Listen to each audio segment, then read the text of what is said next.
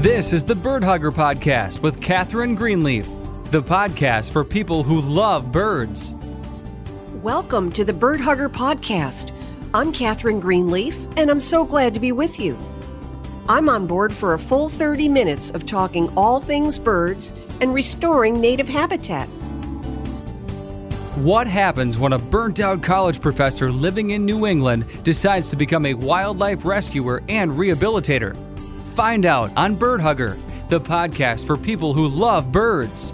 Join host Catherine Greenleaf, who has been rehabilitating injured wildlife for 20 years, and hear how you can turn your backyard into a native oasis for birds. Hello there. I hope you're all enjoying the last few days of beautiful fall weather. We've already had our first freeze up here in northern New England. In fact, I saw a few snowflakes a few days ago, so winter is on its way. My yard right now is covered in a big blanket of leaves. I'm leaving the leaves in my yard to feed my native trees and replenish the soil. With each year that I leave the leaves on the ground, I am seeing more and more butterflies in my yard. Some species of butterfly overwinter in curled up leaves. Now is the perfect time to spot non-native and invasive shrubs and plants in your yard. Most deciduous natives have dropped all of their leaves. What really stands out at this time of the year is Japanese knotweed, Japanese barberry, burning bush, and Asiatic bittersweet. Swapping them out for natives will benefit the birds and all of the wildlife in your yard. Anyway, I think we've got a great show for you today. Today we'll be talking about the much despised sumac and just how beneficial this native shrub really is. And now for some encouraging news. Scientists are reporting a notable increase in the number of migrating monarch butterflies along the west coast of the United States. Scientists are reporting increased numbers of monarchs at known overwintering sites along the California coastline, reporting hundreds at some sites and thousands at others. This news comes on the heels of the disheartening migration of last year, which numbered less than 2,000, an all-time historic low. Last year's dismal totals represents a 99.9% decline from the millions of monarchs that have overwintered in California until recent decades.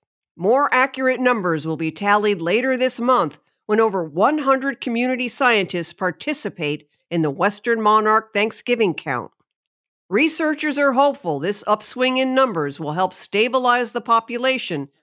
In the meantime, there is new legislation in Congress, including the Monarch and Pollinator Highway Act and the Monarch Act. Both of these pieces of legislation seek to prevent further encroachment and fragmentation of sensitive monarch habitat. A new study is showing that birds love to eat fungus. Researchers with the University of Florida studied ground-dwelling birds in Patagonia and discovered truffle DNA in the birds' droppings. While it has long been known that mammals have a fondness for truffles, which technically are mushrooms that grow underground, researchers are excited by the discovery that birds may also be digging in the ground for fungus and contributing to its spread across the landscape. The spread of truffles, of which there are hundreds of varieties, is crucial to the health of forest ecosystems, said the scientists conducting the study, as mycorrhizal fungi like the truffle help native trees take up vital nutrients from the ground.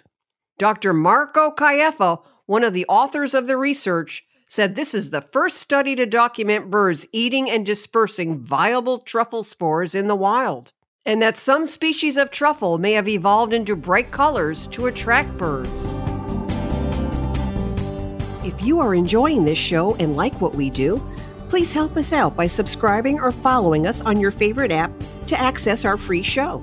That way you'll get notified of what's coming, you'll never miss a show, and it will help us in the ratings. And now let's talk about the misunderstood sumac. Sumac. Say the word and immediately one conjures up images of construction sites, highway exits, or abandoned gravel pits filled with tall, spindly plants. The sumac, often referred to as the weed tree, is actually an extremely beneficial native plant, and certainly not deserving of the poor reputation it has lived with for the last 70 years. This bad rap is thanks mostly in part to the $60 billion a year horticultural industry with its emphasis on marketing non-native invasives to customers. It is also due to many commercial landscapers who routinely refer to the sumac as an opportunistic junk tree. We'll be talking about staghorn sumac today. Staghorn sumac is widespread in New England, and chances are good you already have this beneficial plant on your property. The seeds of the sumac may be sitting in the ground, waiting for a chance to pop out, especially if they are located in a lawn area that is constantly mowed. The sumac is the ideal plant for those who practice successional gardening. With the natural process of succession, you merely stop mowing and watch what your former lawn starts producing. The soil is a veritable seed bank, just waiting to sprout, and it won't take long before you'll see woody shrubs and tree seedlings start to appear. Amazingly, seeds in the ground can sit dormant for decades before they sprout.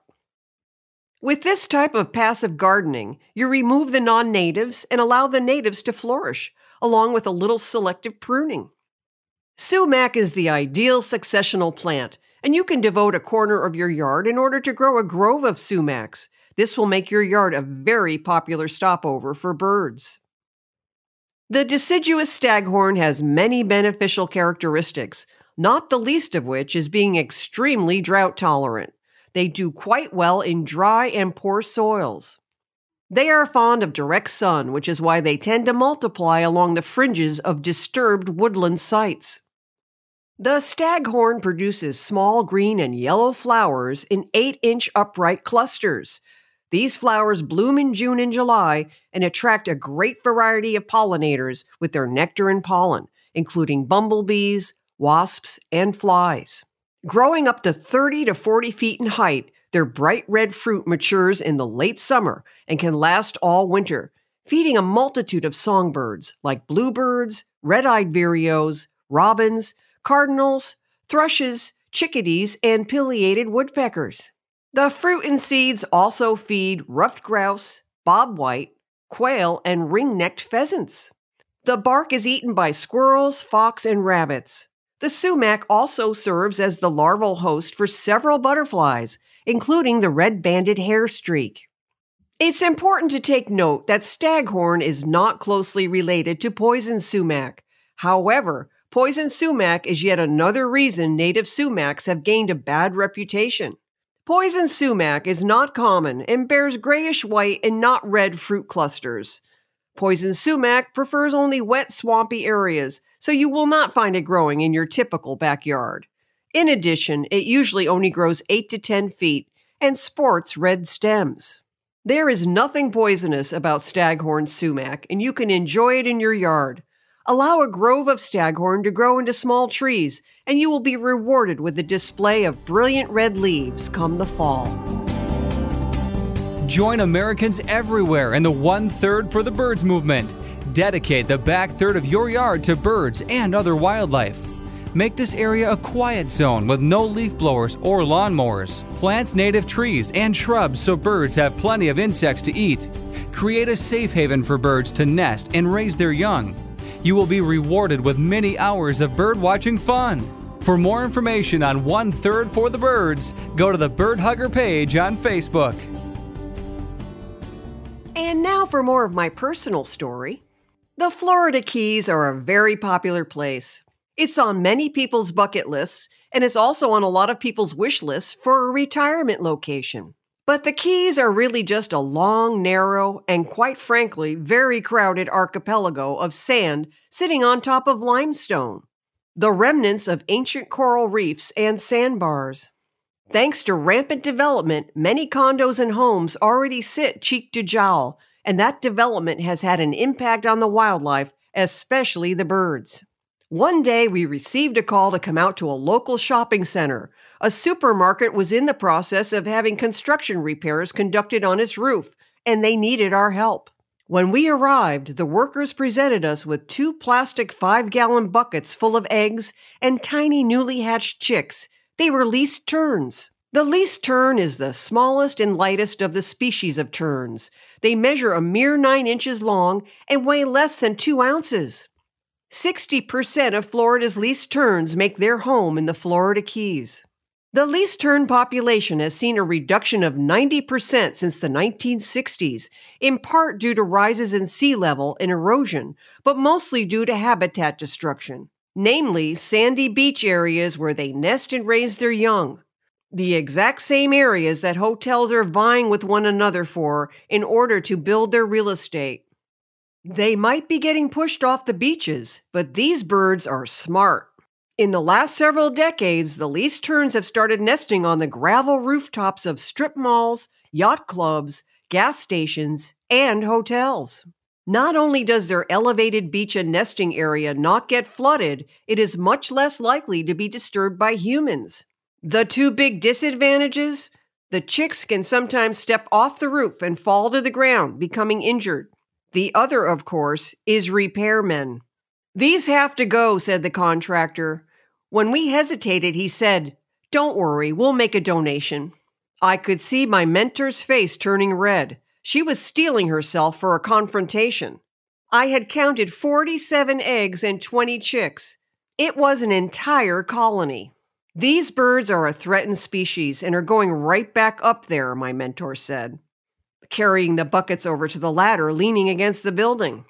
"They are federally protected, and disturbing their nest is against the law." I don't think I had ever seen her so angry. She explained to the contractor that the eggs and babies would only survive if they were returned to the roof immediately, and she would have to report them to the Florida Fish and Wildlife Commission if they interfered.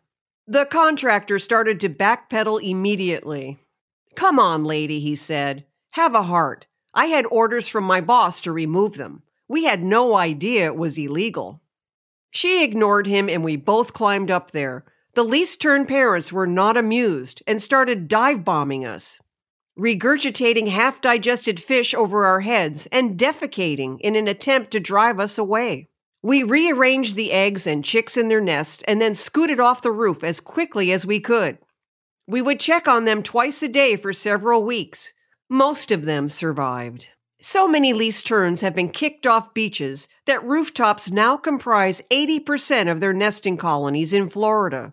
And while it's great to see that least terns can adapt to rooftops, long flat gravel roofs are becoming obsolete as building codes and building styles change.